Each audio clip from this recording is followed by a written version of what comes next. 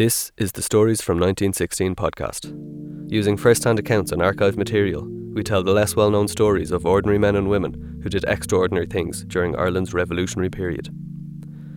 In 1907, J.J. McConnell achieved the commonly held boyhood dream of joining the Royal Irish Constabulary. In those days, the policeman was a pillar of the community. When I left my home for the depot in the Phoenix Park, I carried with me the regards and good wishes of all and sundry. It never occurred to anyone that I was doing anything unpatriotic, not even the old Fenians and Land Leaguers who still survived, amongst them my father, a veteran of both organisations. Those were carefree, peaceful days in Ireland, and a policeman's life was then a happy one. Duty consisted of maintaining peace at fairs and race meetings, supervising licensed premises, and generally preventing and detecting ordinary crime. Whiskey was popular, cheap and deadly. A man with a shilling in his pocket could quickly get fighting drunk, and if arrested, was honour bound to resist to the limit, so the police had their hands full at every public gathering. This routine was punctuated by duty at elections and political meetings and celebrations. For the Orange celebrations on the 12th of July and 12th of August, detachments of RIC were brought to the north from the southern and midland counties, and particularly in the counties Armagh, Tyrone and Derry, their presence often prevented bloodshed. There were Catholic demonstrations too. These too ignited sectarian violence, which was to continue throughout the century. He was sent to Lurgan, County Armagh, to assist local police for the march. On the following evening, an orange mob paraded the streets and inevitably attracted a turbulent following which proceeded to wreck the houses and shops of all Catholics and nationalists, which were of course synonymous terms. Our small force, armed only with batons, was hopelessly outnumbered by hundreds of fanatical rioters inflamed with looted liquor. Time and again we were forced to the barracks carrying our wounded, but as often returned to the attack and brought prisoners back, not before leaving marks on others by which we could identify and arrest them later on. A local magistrate, Dr. Deany, was called out to read the riot act. He stood under a gas lamp surrounded by RIC with drawn batons, but he had scarcely read 2 lines when the mob rallied and attacked. The police charged the mob, forgetting the magistrate, and I can still see him charging for his door, which fortunately was nearby and open. These were the first signs of unrest for McConnell, as Ireland stared down the barrel of a long and bloody conflict. From 1912, the policeman's life in Ireland was not a happy one. The formation of the Ulster Volunteers and toleration by the government of their illegal and rebellious activities had a demoralising effect on the force. No serious steps were authorised or taken to prevent gun running in the north, but there was no lack of activity on the part of the military when the Irish National Volunteers brought guns into Howth. True, no acts of violence could be attributed to the Ulster Volunteer Force, but then they were allowed a free hand. The police had instructions to report their activities, but to take no action without further orders. No further orders ever came. It may seem strange to the young people of today that the news of the rebellion was received with horror throughout the country and was condemned in the press and pulpit.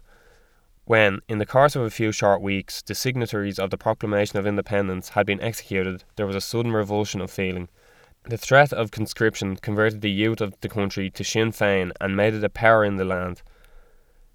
That this was no empty threat was made clear to the force when every officer in charge of a district and every head constable or sergeant in charge of a station was called upon to furnish a report on the feasibility of enforcing conscription in his area.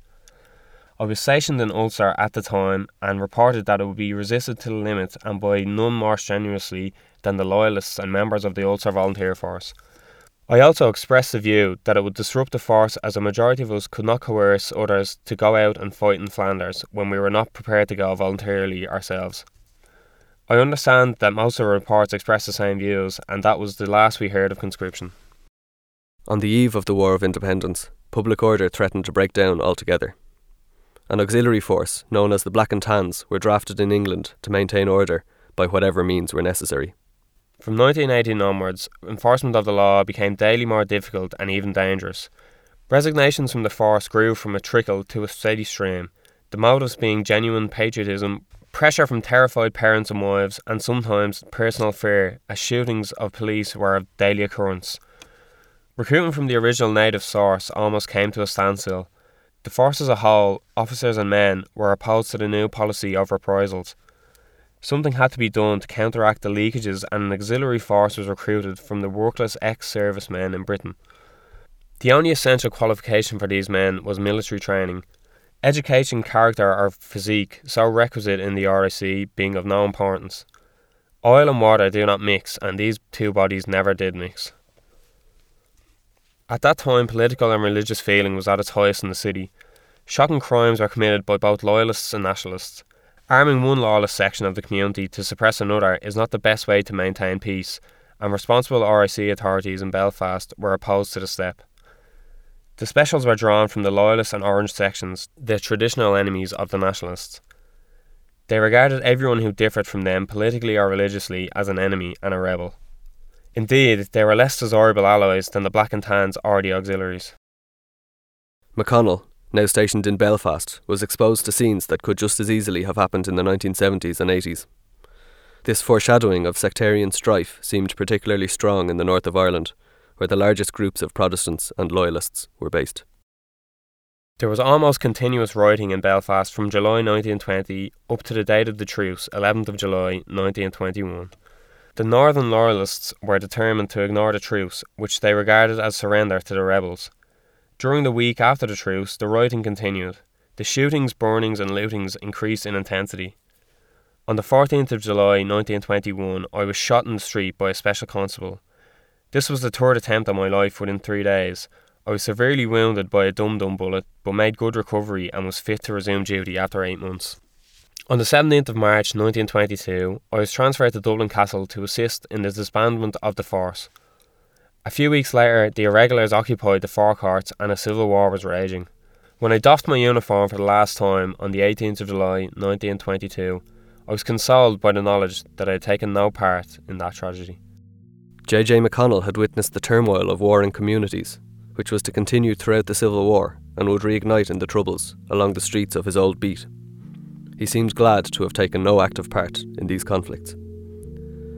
For more on the RIC and the Easter Rising and its aftermath, have a listen to our previous podcast and check out www.storiesfrom1916.com. I'm Owen Cody. Thanks for listening.